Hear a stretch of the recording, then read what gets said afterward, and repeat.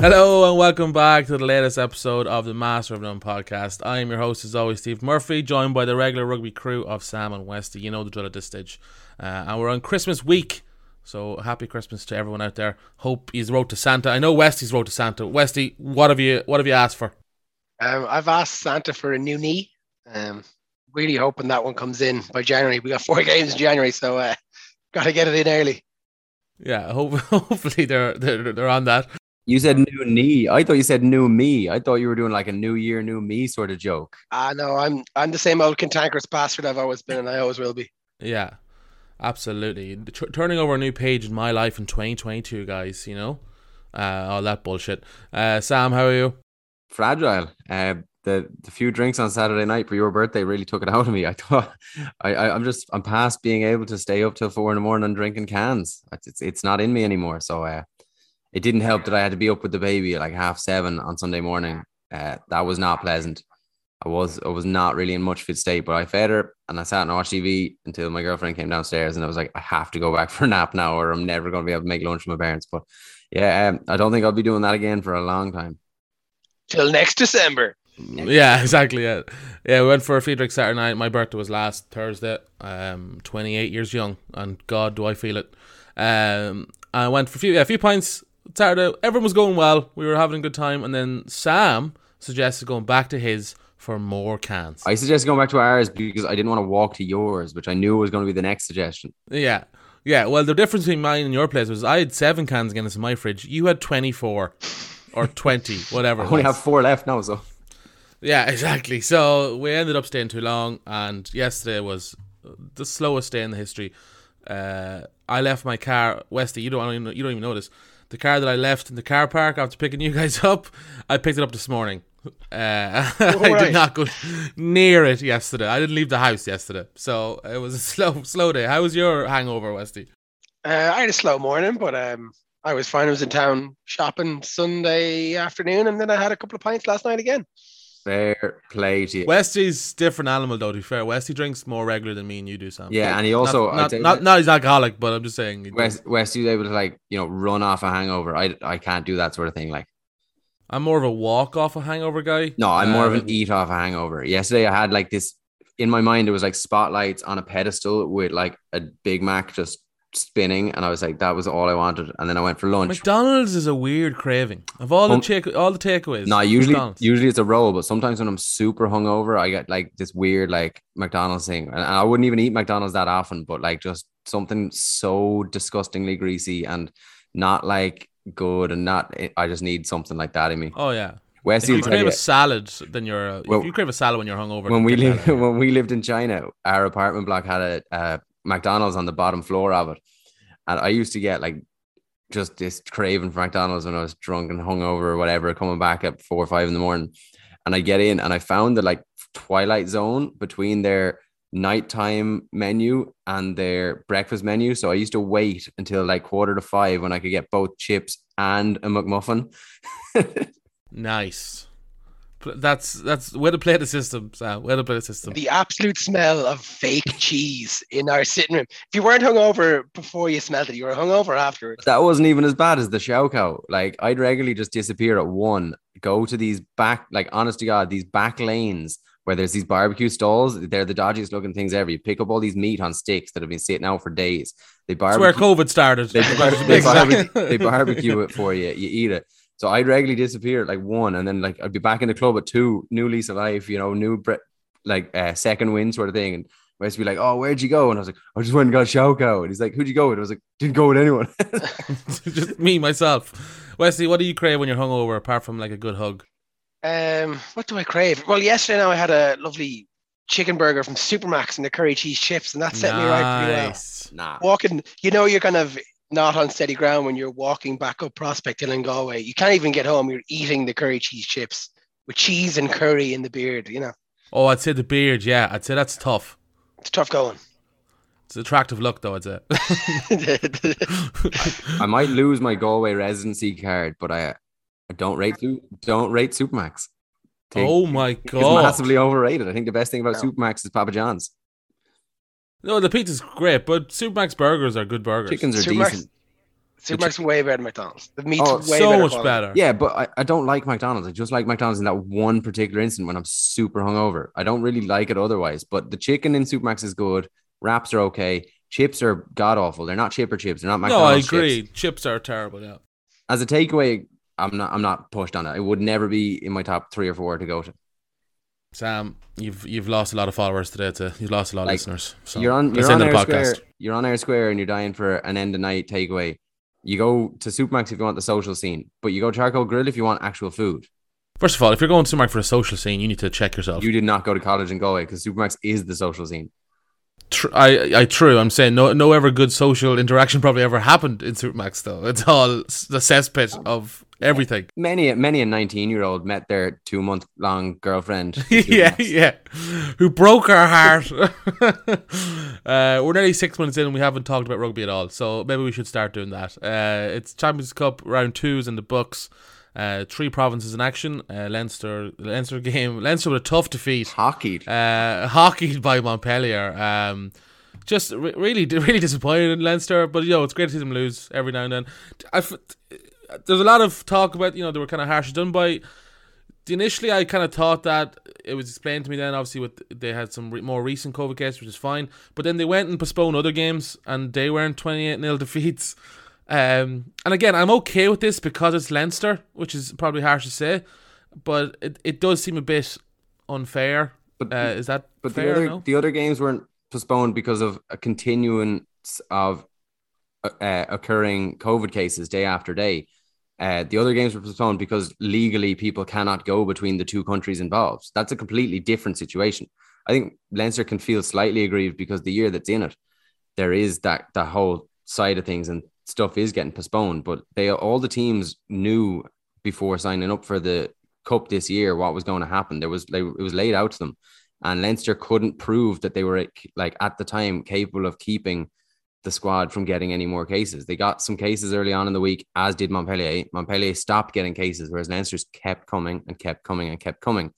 And by that, virologists and health and safety people and risk assessment people in a committee, not the EPCR, but a committee that's there to do that, worked out that they were saying there's very, very little chance of Leinster not showing up with another case. And if that case is on the plane, that's a whole group of people in France. That's another lockdown for them. That's more players. So it was just too much of a risk. And it was Leinster were deemed at fault, which I think is a harsh rule. But if that's the thing that was set out before the cup was implemented and all the teams signed up to it, that's unfortunate, but that's the case. Yeah, but what did the people on Facebook say about it? You said the virologist, but what about Judy, the 54-year-old on Facebook? Well, she did her own research, and she actually worked. Yeah, and she worked out that Leinster's 23 had all tested negative throughout the week. Fair enough, but so did all the other players until they tested positive. Yeah, and it can take a few days to show up. But we'll move on. Obviously, Connacht were playing on Sunday, the 1 p.m. game. I watched it just in a deep state of horror from the night before, but I did watch it nonetheless. Westy, it's a weird one because I think last week we said a losing bonus point would have been more than acceptable, but the game was there. Connacht played well. Obviously, towards the end, maybe one too many handling errors maybe cost them. But did you feel like that was points dropped or a point well gained? I feel like it was a point smartly gained, but it is points dropped. It's, first off, Leicester are a fantastic team. They're top of the Premiership. They're 13 from 13 for a reason. They've got great squad depth. They've got a pretty good system, and they knew how to hurt Connacht.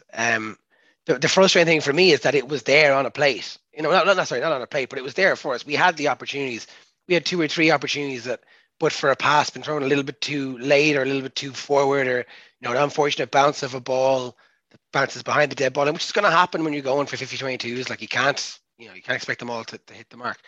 The frustrating thing is that it was there and we could have won it. And you feel like we caught Leicester maybe a little bit unawares. They maybe weren't ready for the backlash that we had. We did get slightly lucky at times. Jack Carthy's try, while brilliant and a brilliant reaction to the ball, is against the run of play. Now, it comes from great blitz defense and line speed pressure and great reaction from Jack to get on the ball. But we were 8 points up or 9 points up at one point, and we kind of failed to score points in a long period of time. You know, like the yellow card, okay, and we got somebody Simbin, but even in the last 10 minutes, you did feel like there was a try there for us if a few little things that had been executed a little bit better. I think it's a dangerous thing to say, like, oh, we should be happy with a losing bonus point. And we have to get rid of the narrative of, especially which is in the media now, Connacht should be happy with a losing bonus point. You should be, they should be, because we should expect less. No, we should expect to win it. We could have won it. It was a winnable game. And we did very well to get back a losing bonus point at the end. It was very intelligent. Jack Carthy, rather than lads busting a gut to get over for a try that means nothing, take the drop goal, kind of almost flies in the face of some decisions we made last year where we didn't take the 3 points. We went for the try. And I think in the game I'm referencing in particular, we were all happy enough that we went for the try because we didn't really care about getting into the Challenge Cup or whatever it was. But we shouldn't be okay with a losing bonus point because we could have won the game and we were good enough to win the game. But at the end of the day, we played a hard game against a really good side and we came away from England with a losing bonus point. And I said it before the game, 8 points. If we get 2 more losing bonus points, or 2 more bonus points, sorry, it doesn't have to be losing bonus points. We could get 4 try bonus points and lose by 20 points. That should be enough to get us out of the group. So I think you do have to look at the big picture and say, yeah, well, look, we got a point from it. Our campaign is still on track, and that is the main thing. Although you do have to think about how we let that game slip away from us, or how exactly we didn't take the opportunities that came our way. Yeah, Sam, we've often said in this podcast about teams not, especially Connacht, when they have a man down or their opposition down to 14 men on the yellow card, not taking advantage of that. Leicester took advantage, didn't they? Yeah, they did. I think they what was it, 14 points while the Finlay was in the bin, and then obviously Jared Butler had to go off to make room for another prop to come on, and I think the Leicester took advantage of that. And did it really well. And that period of time just before that 10 minutes and into that 10 minutes was the changing of the game for them. I think that on 50, they brought on Dan Cole and forced that yellow card. But before that, they'd been knocking on the door. They'd gotten the upper hand in the scrum. They were obviously going to be dominant in the scrum and the maul, and I'll talk about that in a second, but they had started to get a proper upper hand in it. There was the ref was on their side because everything was collapsing. And they changed the front row, and that changed the game for them. They got that yellow card, but they were kind of did well to keep them out for as long as they did, in terms of like they were defending well in the 22. The tries that came were kind of from big breaks, but I think there was inevitable that Leicester, who are 13 from 13 in the Premier League, in the Premiership, were going to have their opportunities like that. And I think that I disagree with Westy a little bit. I don't think it's 2 points dropped. I think that, from the running of the game, we started well and finished quite well, but Leicester were probably deserved winners. The overall thing, it was there for the taking, yeah. But I think we all we go back to where we were before the tournament. If you said that you were going to take 6 points from the first 2 games, I would have bitten your hand off. I think that's a serious set of results, and we stood up well to an extremely strong Leicester team. I know that they had made a few changes, but some of the players they brought on, like Dan Cole, was the change into that game for them. But on the whole, I don't think it's an unfair result. I think that would have been very unfair for us to not get a losing bonus point, because I don't think we were further than 7 points adrift of them. But I think on the whole, they probably were better. But I'm extremely happy and extremely proud and extremely hopeful for some of the displays that we had, because you're looking at that team, like that Leicester team. They were saying in commentary, the only team that have done anything like that to them this season was Saracens. And if you're saying that Connacht are the only team other than Saracens to do something to you like that, that's an extremely positive place to be. And away in Welford Road around the Christmas period, when they have their backs up, when they're playing well for the first time in years, I think it was going to be a very, very close to impossible task. And I think that the fact that it was there is amazing to see where we've come from, because we played them last year.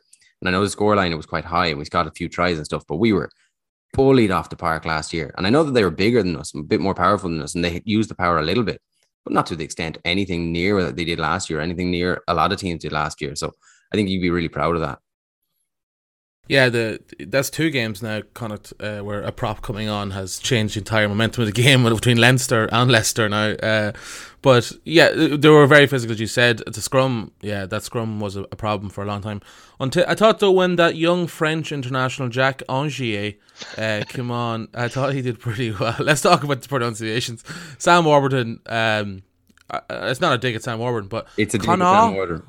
But what? So I was slagging him on Twitter as well, and then someone responded saying like, why don't you try and pronounce some of those Welsh town names and see how you get on? And I was like, fair point, but still. But are you paid to say Welsh town names for 80 minutes? No, he's also your co-commentator beside you is pronouncing it fine. Yeah. But this is the thing: is I think that's an unfair comparison, because you're not paid to say the names of Welsh towns. He is literally paid. All he has to do is go and find out the names of the 23 players playing for Connacht and the 23 players playing for Leicester and the two names of the two fucking teams that are playing. But he surely heard of Connacht before. He's like, come on, like. It's not about him hearing of it. It's a Welsh thing. It's his accent. They don't say toot, they say tough. It's just the way they speak. It's ridiculous. Okay, so like that's how Welsh people pronounce Connacht. Like that's. But you see on Amazon Prime during the autumn internationals, I can't remember who the commentator was, but there was a video of him pronouncing all the Fijian names perfectly, because he went out of his way to learn them, because he asked things like Angier, even Niall Murray, which I know, like, you can understand why he's getting that wrong. Easy you can understand why he's getting that wrong, but you shouldn't have to understand. A commentator should know these things. They should be pointed out. They should be looking to find out the names of the players, and if there's any pronunciations, they look through it and they go, okay, look, you've got like Jack Ainger. Let's just have it see how that's pronounced. And then it was like Cormac Blade at one point. Dermot Kilgallen. Like, I think that's poor, personally, from a commentary point of view. I think that you should be doing better, and BT should be doing better. They should ask more of their commentators. If you're going to have people brought in, they should be able to pronounce the names of the players. I think that should be a basic. But like, you know, the Murray one, I totally get. Like, there's people in Connacht that still call him Murray. We called him up until a certain point, so that's easily forgivable to me. But like Jack Ainger, like, has anyone asked Jack? Maybe he prefers to be called Angier. Like, maybe it's a bit more prestigious for him. You know, maybe someone should ask him. But yeah, the Connacht, it's just it maybe not this, but it comes across as you're not good enough for us to bother putting in any sort of research. That's what it stings. And like, maybe not. Maybe that's just us being Connacht fans, but that's what it comes across like. But I'm sure it's not Sam Warburton being disrespectful. I'm sure it's not. I don't know the game with the name of the BT Sport guy with the Angier thing, but it's like, yeah, you're a small team. Like, you know, they're not going to do that with Leinster. That's what I would say. You know what I mean? They're not going to mispronounce anyone with Leinster, like Alalatoa or anything like that. So. Well, you just said Montpellier, and it's pronounced Montpellier. So. Yeah, true. Yeah, again, not being paid to do it. But my dad reckoned it could stem from, I think, is it some from the British Army? There's like the Connacht Guard, but it's the British spelling, the AUGHT, and that might be the pronunciation of that, and that's where they might know the word from, and that might come from that, and that's fine if that is the case. But I think that someone should have just been like, look, it's Connacht, it's ACHT, and that's how it's spelled, and that's how it's pronounced. You're commentating on this team and another team. It'd be like saying Leicester, which I just think, you know, that's people learn, like, you know, Worcester has about 50 silent letters in it. Like, I've fucked that up a lot of times. Yeah. Worcester, I called them that. I think someone messaged me going, sorry. It's like, I'm sorry. But yeah, that was but Westy, yeah, you know, as you said, 6 points after 2 games. Now, you know, we have two return games coming. Leicester obviously come to town. We have to go to Stade. You hopeful for those games? What are you expecting? Do you think we can win either? Obviously, you think you can, but which one are you think more likely to win? It's tough, right? Because I think both teams will be a little bit more aware of us now. So I think that, you know, it is an age-old adage that the French teams don't travel well. So we probably got, I don't want to say lucky, but we probably caught Stade on, you know, 1, not traveling well, and 2, probably not knowing really what to expect when they came to us. And I think the same with Leicester. You know, it'll depend on how their next couple of weeks goes, because I did make the point before the game that it was arguably, definitely from a starting perspective, not in theory the strongest team they could have put out. I don't mean to be saying disrespect to any players that are on it, but you know George Ford wasn't there, Nandolo wasn't there. There's a couple of guys, you know, that stand out to not be there. So you wonder then, will they now be wary of it? Will they now think, geez, we better go to Galway now in full force and make sure we get out of this group? Because they will want to fight on both fronts. But I think then maybe with Stade, you might get a little bit luckier in that, like, they're probably going to focus on the top 14. So I think I'd love to sit here and say that I think we can beat Leicester in the Sports Ground. If that same game happens in Sports Ground, I think we will beat them. But I do think that they will have wised up a little bit more, and they will maybe be a bit more invested in the Champions Cup, whereas Stade might be a little bit more focused on the top 14. So we might again be able to eke out a very, very valuable and very impressive victory in France. Sam, this kind of segues into the conversation, but there's rumours of Ultan Dillon's departure to La Rochelle at the end of the year, which would be then Quinn Roux and Ultan Dillon kind of leaving back-to-back seasons.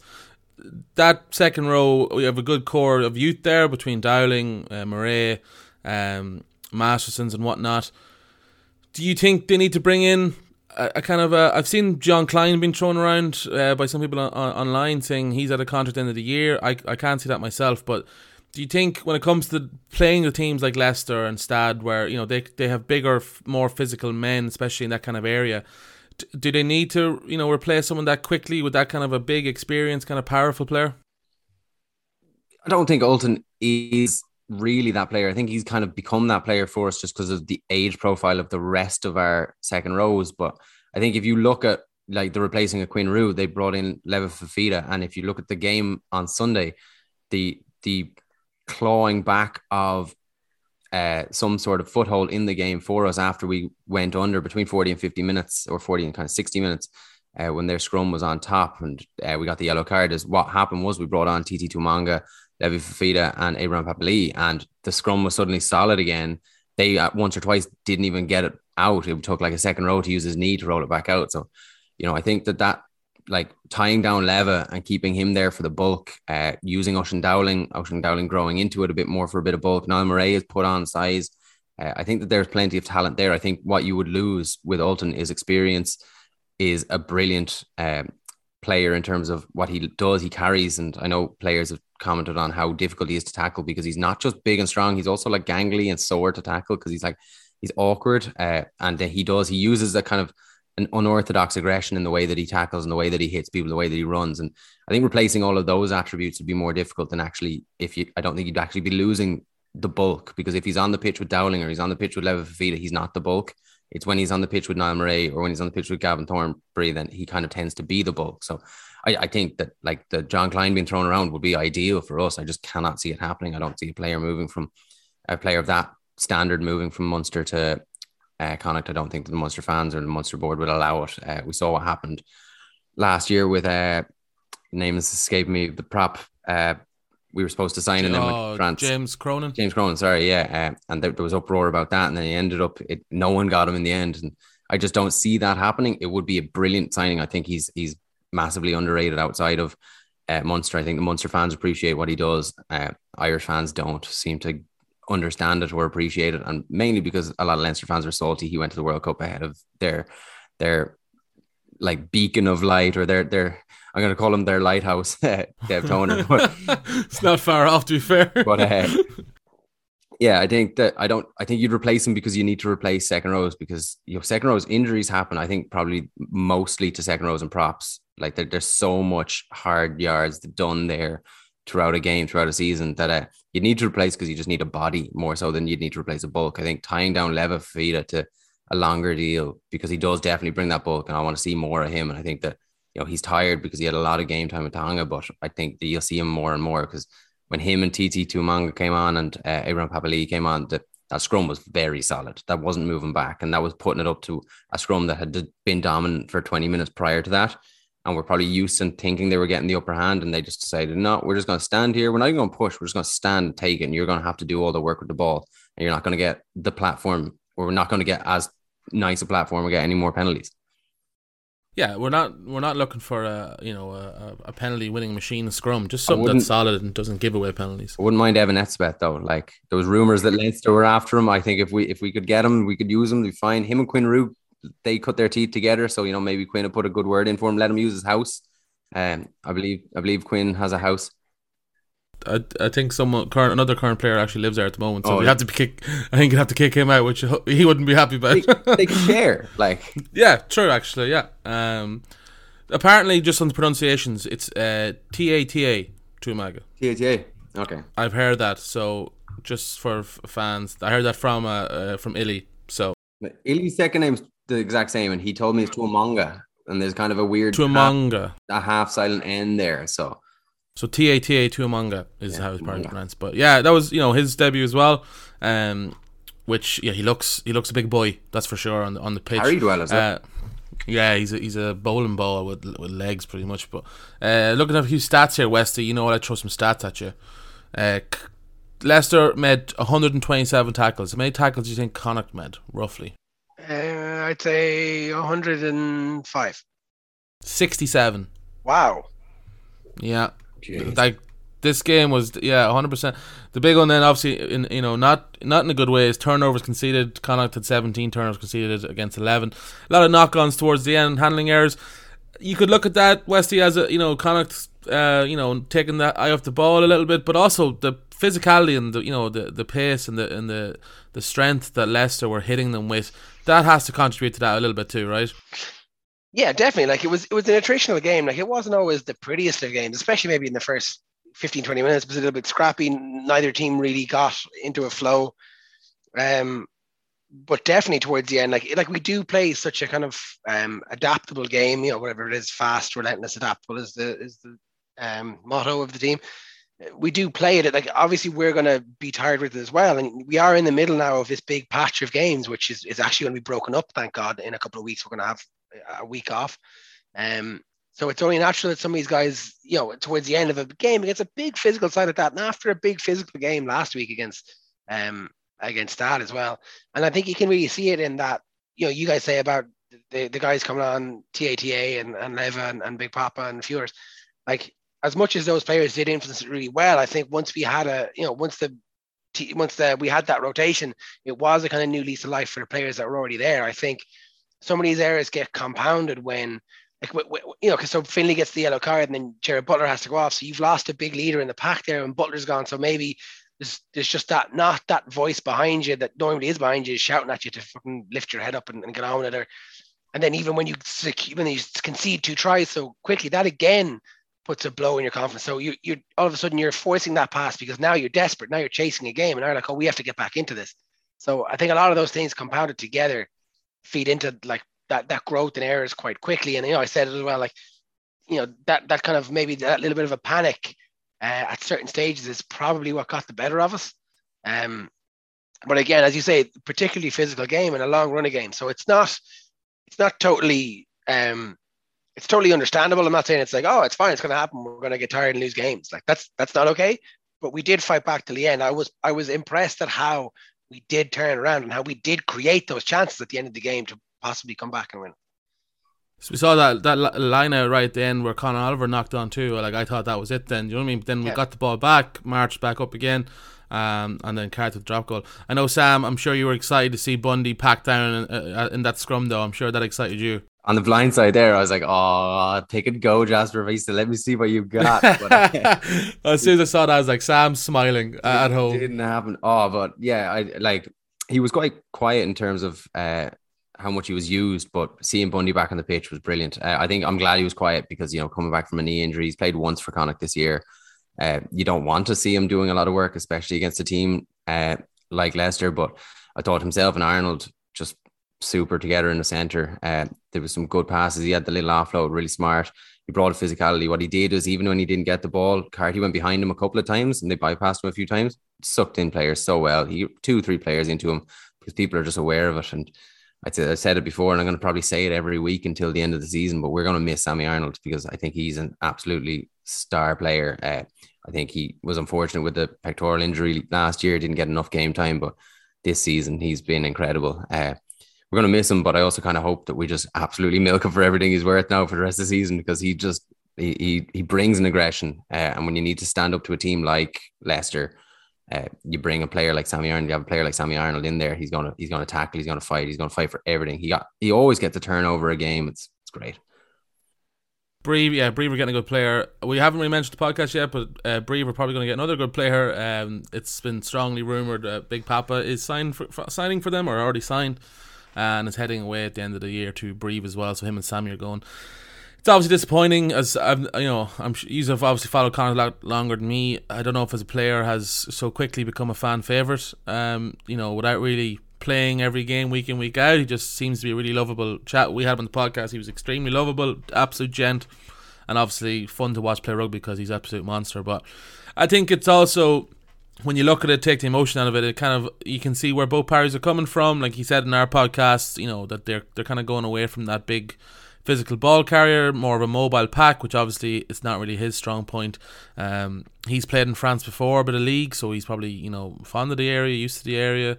And Brive gave Sammy a 3-year contract, so if they came with a 2-3 year contract for Big Papa, that's obviously going to be a bit more appealing than say 1 year on, 1 year on with Connacht constantly. So like, we're obviously sad to see it go, but I'm sure lads you'd agree we wish him nothing but the best, and we'll follow him in Brive as well. But it is disappointing, West, isn't it? He was such a legend. Yeah, I think you're right. I don't think there's ever been really a player that came in so quickly, especially with the discipline record. How he's become such a fan favorite is just a testament to what a nice guy he actually is. So yeah, like it's a shame to see it. I think in the case of Papali, I think there is a role for him in this squad. I think we have been criticised the last couple of weeks in not having the physicality for Leinster, for Stade, for Leicester, and he does bring that. And I think managed correctly, I think coming on for the last 28 minutes, half an hour in games, like he just offers like such a different skill set that we can, it's all, our game plan is adapting, right? It's not necessarily let's be as fast as possible. It's about adapting to what's in front of us. And I think he is a player who could not be the solution, but could be part of the solution to one of the problems that we have, one of the things that we're criticised for quite a lot. Yeah, like it's at the end of the day, it's rugby, Sam. You always need a big bastard, and he is a big bastard.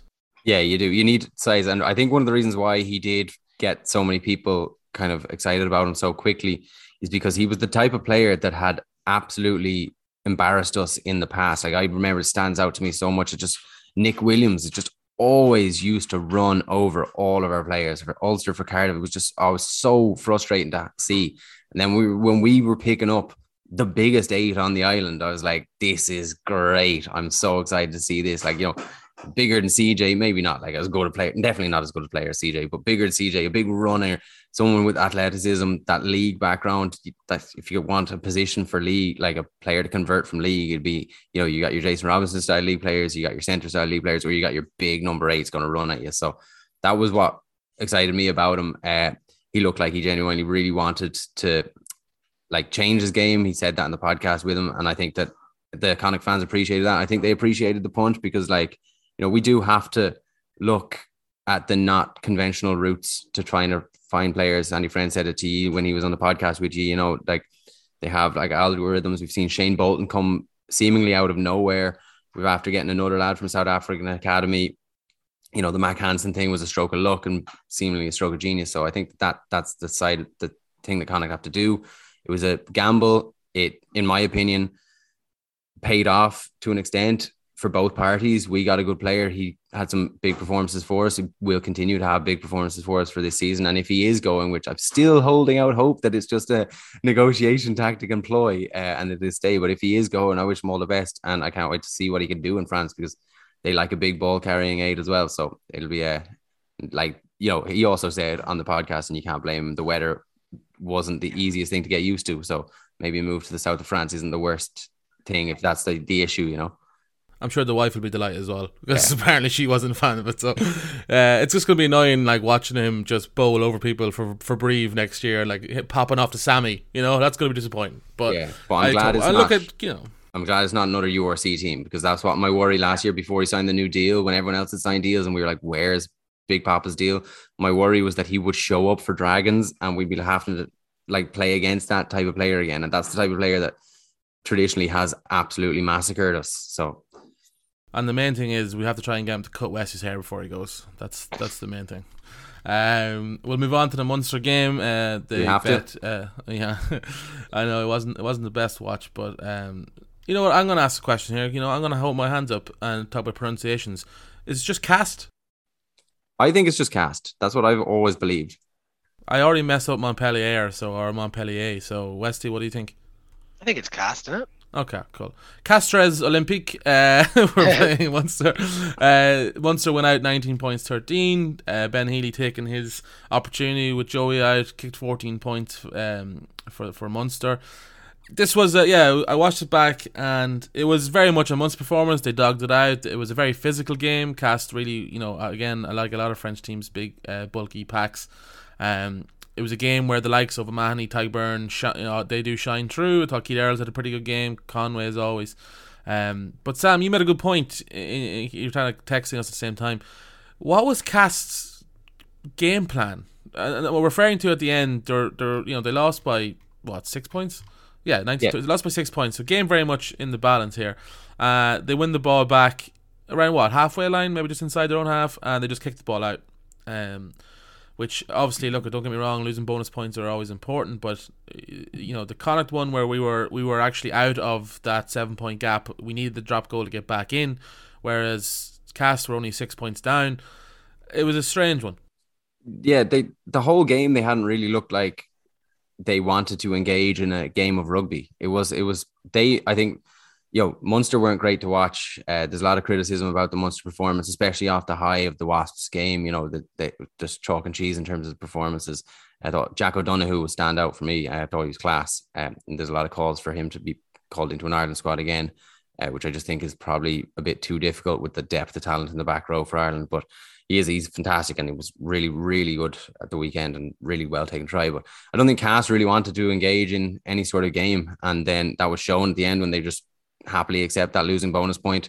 They felt that they weren't capable of going the length of the pitch or going what was left of the pitch and getting anything out of it, even though it was probably something they could have done if they were playing anyway decent. And they've now taken 2 losing bonus points from 2 games, like Harlequins and Munster, and they seem to be happy with that. Are they're content to try and sneak into the top 8, and if not, fall into the Challenge Cup? I don't know the top 14 table, but I think Stad aren't doing too well in the top 14 table. And I'll look at it here. Cast are, 6th. They're not doing too badly in that, so maybe they want to push to try and get higher in the top 14. So it was a weird one to take, because I think that all it did was just make 2 poor teams playing each other, and it did make for the best spectacle. And as a neutral, when you're watching games, or I say neutral as someone who was quietly hoping Munster would lose, it's hard to watch 2 poor teams playing each other. When you tune into these nothing games. Quiet about it, I'd say so. I was being quiet about it, but no, I think when you're watching a game and you're not emotionally invested in one of the teams, when both teams are crap, it does not help at all. And when you have to talk about it on podcasts, it doesn't help at all. But I think like shining lights from Munster's point of view, Damien de Allende has just added another couple of zeros to whatever contract he signs next year, be that with Munster or be that back in South Africa or somewhere in France or wherever he might be going, because I thought he was like head and shoulders above anyone else really in the Munster backline. And I thought your man, off the back of kind of earning his position, played well against Wasps. Patrick Campbell, I thought he played quite well again, and I think he's shown he should be and will be in contention for future squads even when all the players are back and they're at a full complement. Just seeing here, that was Damien de Allende's first time playing in front of a crowd at Thomond Park. Was it? Yeah, that's a mad stat. 18 months into his Munster career, that was his first time, so that's pretty cool. And the atmosphere did sound pretty good, as always, in Thomond Park. Let's talk as well about the departure of Johan van Graan. He's heading off to Bath. They're going to have to bring in pretty much a new entire coaching ticket, which is not ideal. We had heard a lot of months ago that Larkham was going to take over and Van Graan was going to go to the director of rugby role. I heard that from a few people, and that's not what's happened. Larkham's heading back to Australia and Van Graan's off to Bath. It'll be interesting to see. We've seen a lot of names being flashed. O'Gara's not happening, lads. Paul O'Connell's probably not happening. We've seen a lot of names being thrown around. Westy, Sam makes a great point about de Allende though. We were kind of saying he's so good that we don't really feel like Munster are getting the best out of him. You know what I mean? His game is not, the way they play the game doesn't get the best out of de Allende, I should say. I would say they need an attack-minded coach coming in. What do you think? What direction do you think they'll go with? Yeah, I think you're right. I mean, I'm not sure if they're going to build their entire attack around de Allende. Maybe they will. It's probably a pretty good idea. But yeah, I think he plays the style of rugby Munster want to play. but it's that side of rugby that they haven't really been able to get a hold of it. You know, they've tried and they end up falling back on type and playing a little bit more of a slower game, maybe perhaps more of a forward dominated game.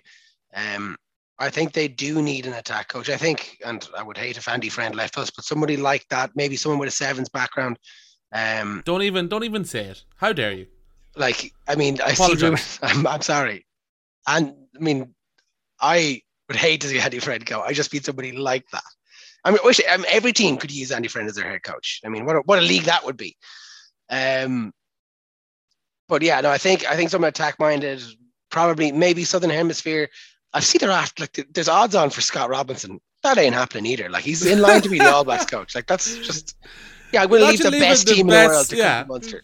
Imagine leaving to come and coach Conor Murray or all these, like, that's not happening, lads. Dream on, but Christ. But it's probably a good time for Munster as well. Maybe, like, Van Grant's been there for a couple of years, and keep in mind, like, I know we were hearing rumors he was going to be director of rugby. And I think he actually had a contract signed, but had an opt-out clause that he could have it. There were Munster fans who weren't happy for him to stay, who were saying, what have we really gotten out of him? Why are we keeping him on? And now they're the ones crying the loudest about him signing for somebody else. It's like, you didn't want him a month ago, now you want him back.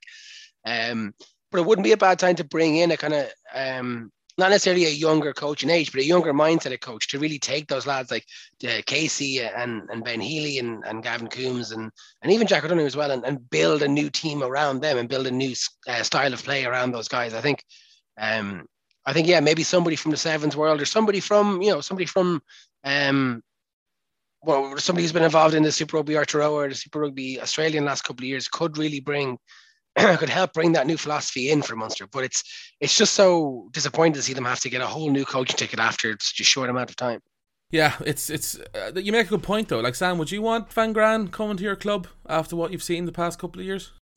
I think he's still quite highly regarded by everyone outside of maybe Ireland, because Munster haven't done too much with him, and he's also being compared to Rassie Erasmus, who was there before he was in the position that he was in, who then went on to win a World Cup within 2 years.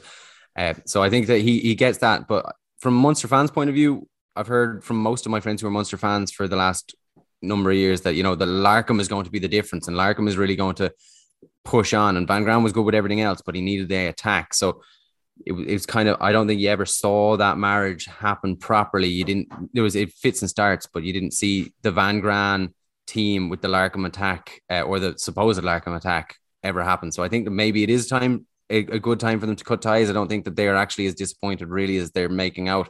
More disappointed because they're actually disappointed in Munster's now lack of stability. They've gone through a good number of head coaches in the last couple of years. And I don't think that a team with such a high prestige as Munster really like that about themselves, or like that being a thing about themselves at the moment. So I think they'll want just more stability, and they're probably more disappointed that Van Graan's going, seemingly having just signed a contract, than they are actually at him going. And then the replacement is just going to be an interesting one, because all of the names being banded around are either ridiculous shouts like the Paul O'Connell stuff or the O'Gara stuff. I think that it's too early for Paul O'Connell. He's happy where he is. He's doing really well where he is. Why would he move? And O'Gara's just after signing a 3-year deal. Wesley made a really good point about Friend.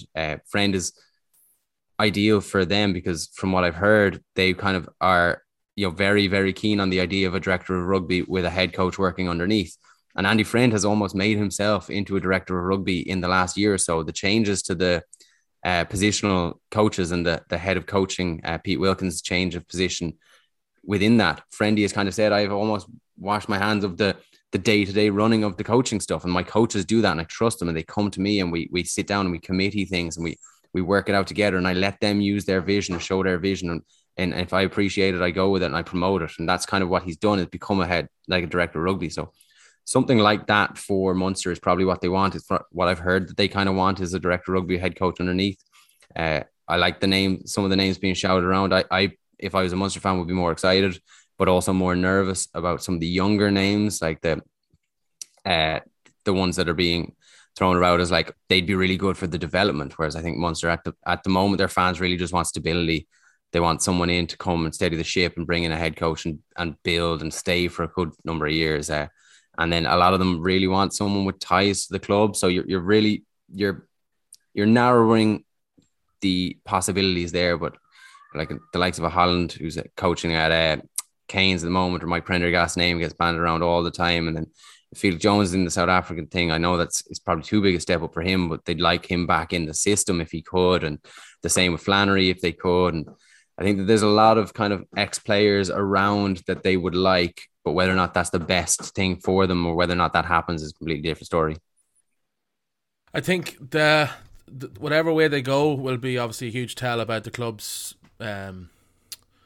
like how they want to play the game of rugby. Like if they select someone that's quite a bit younger, a bit more aggressive with their attack and all that, I think it's a great sign for Munster. If they sort of stick to kind of their beliefs, and I'm putting that in air quotes, I don't think that's a good sign. I think it will stall the progress of Munster. I think the next few months are going to be big for the club, and we'll see. You never know. But you made, sorry, just really quickly, I'm trying to not jump in here now, but you made a really good point about de Allende being like, the perfect player for what they want to do. But I actually think de Allende is the perfect Munster player because he is capable of playing both the way that they want to play, which is expansive, but also being brutish and physical. Like you saw the other day when the pass isn't on because he's got such good hands, he's capable of just running over people, running through people, bouncing off tackles, pulling two men with him. So I think if they can, they should move heaven and earth to keep him because he's a phenomenal player. He's exactly the perfect middle ground between the two types of play, the play that they can do, know they can do, and have done successfully or somewhat successfully for years, but also the play that they would like to do, which is that expansive kind of passing game. And it's quite similar to what Connacht and Ireland and to an extent, Leinster have started doing this year in Ulster. So that's for them. No, 100%. We'll move on to the last game, the Ulster with their bonus point win over Northampton, 27 points, 22. This, Westy, was a great game to watch in terms of Ulster when they were firing on all cylinders. They're very good to watch. The other big guys kind of played well. This game should have been well out of sight, and yet somehow Ulster only come out 5 points and was looking pretty scary towards the end there. Yeah, 20 minutes in, I think we had 3 tries, and I was thinking this is going to be a good day in Belfast.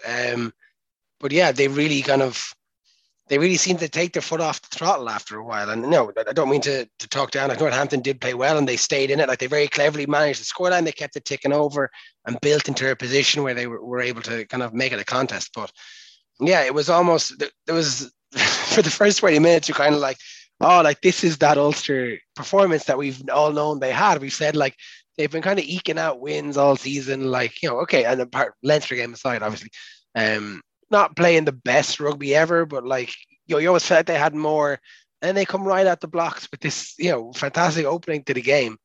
And then after 20 minutes, they're out of ideas. It was a strange one. Then like, they got disrupted a lot. I think they lost McCluskey relatively early, lost Henderson as well. So we got to see some change and kind of how they adapted to that. Maybe wasn't as well as they could have, but they got the win at the end of the day as well. If it was us and we had gotten a bonus point win at home against an English club, if that's what happens to us against Leicester in a month's time, Jesus, I'm delighted with that.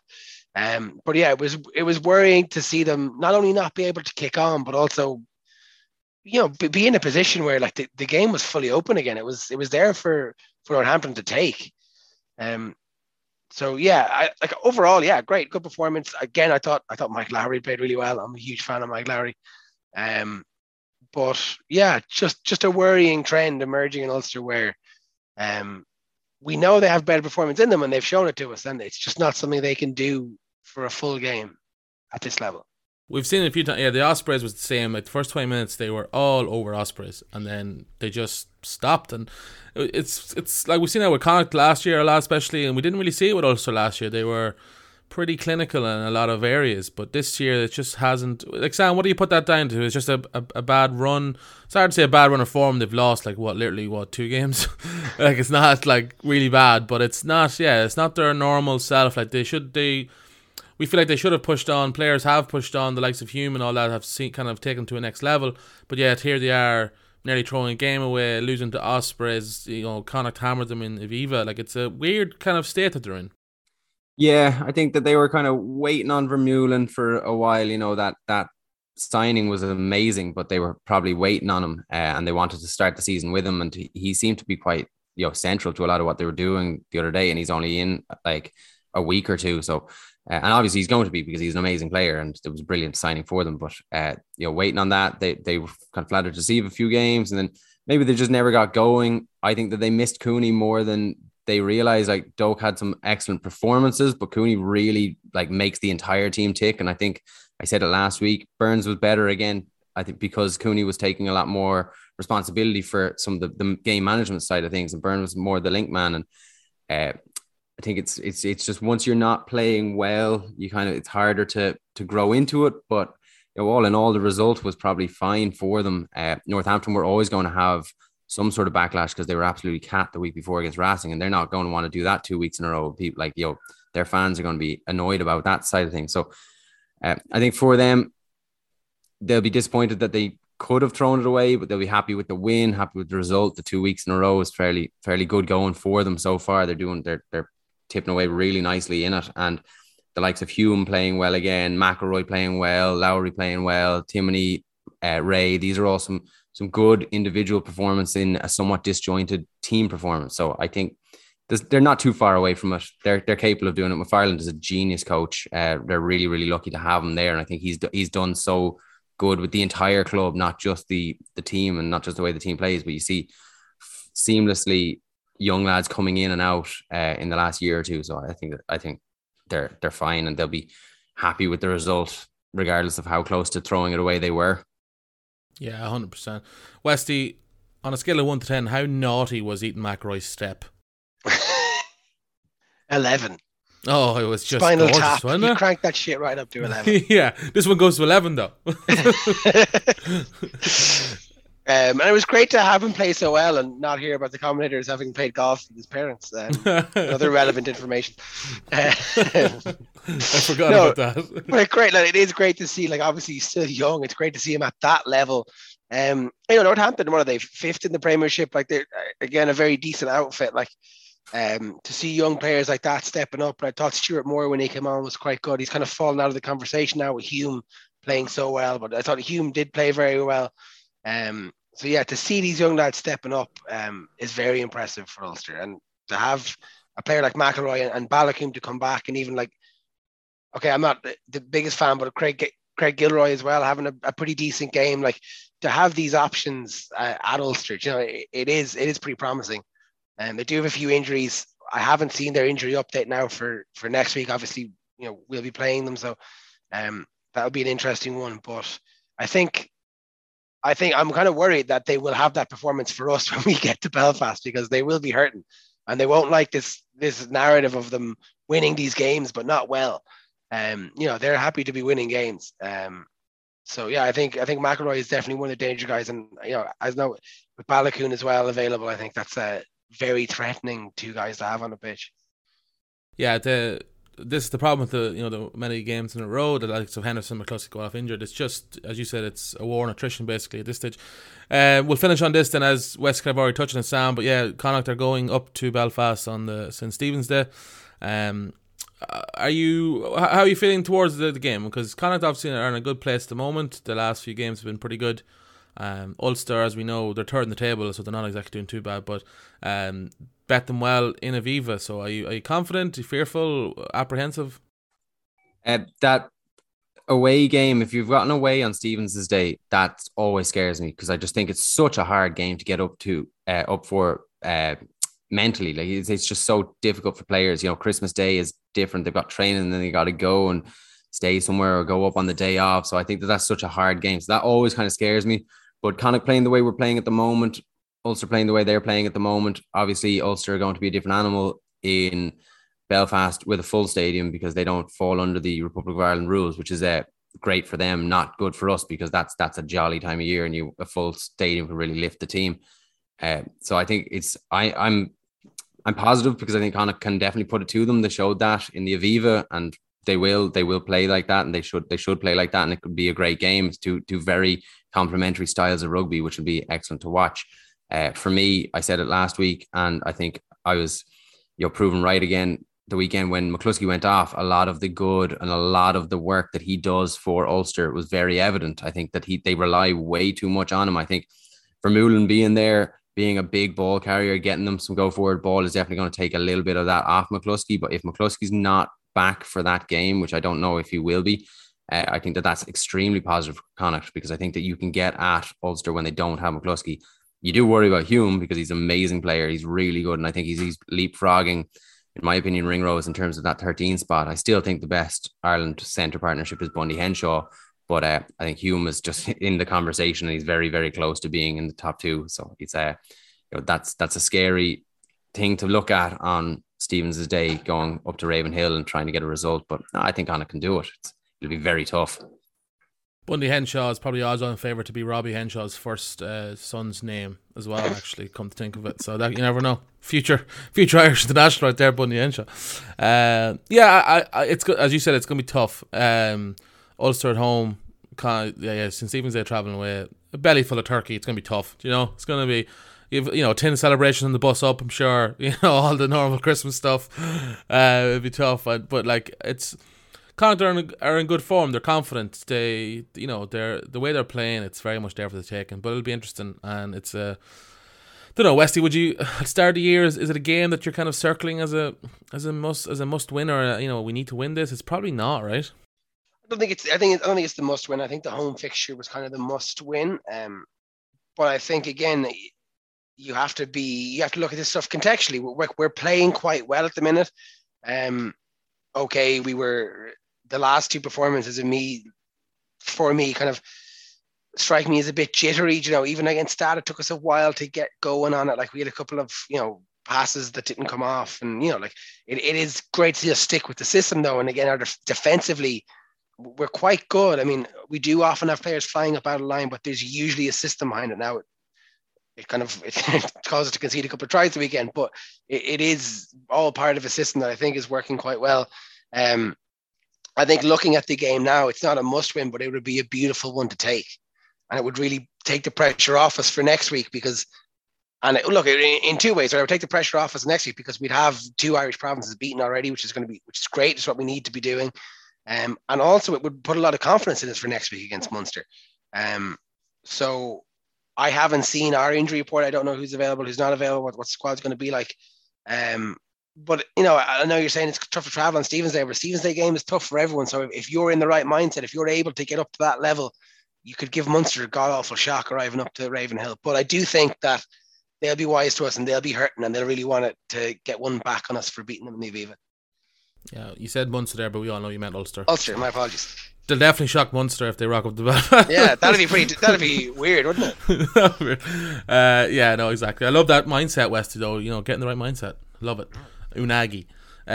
We'll finish up Salmon Skin Roll. We'll finish up there, boys. This is our last podcast for the year. Obviously Christmas is around the corner. We're all going to be in our homes, whatever not. And I'm actually abroad, out of the country for New Year's, and don't plan on doing any podcasts from there. But if you're going to the games, obviously enjoy them. Be safe. It's obviously a weird time at the moment with COVID and whatnot. So great news that Connacht aren't restricting any season tickets though, so that's positive news on the outlook. But obviously, take your precautions. Wearing masks is never fun, but in the stadium, probably best to do it in a big crowded area. And to everyone who our listeners, thank you very much as always for listening for the year. Myself and the boys really appreciate it. Have a great Christmas, have a great New Year's, and we'll be back second week in January to recap it all. And we'll see you then, boys. So cheers, boys. Have a good one. Catch us not next week. Catch us in a few weeks. Bye.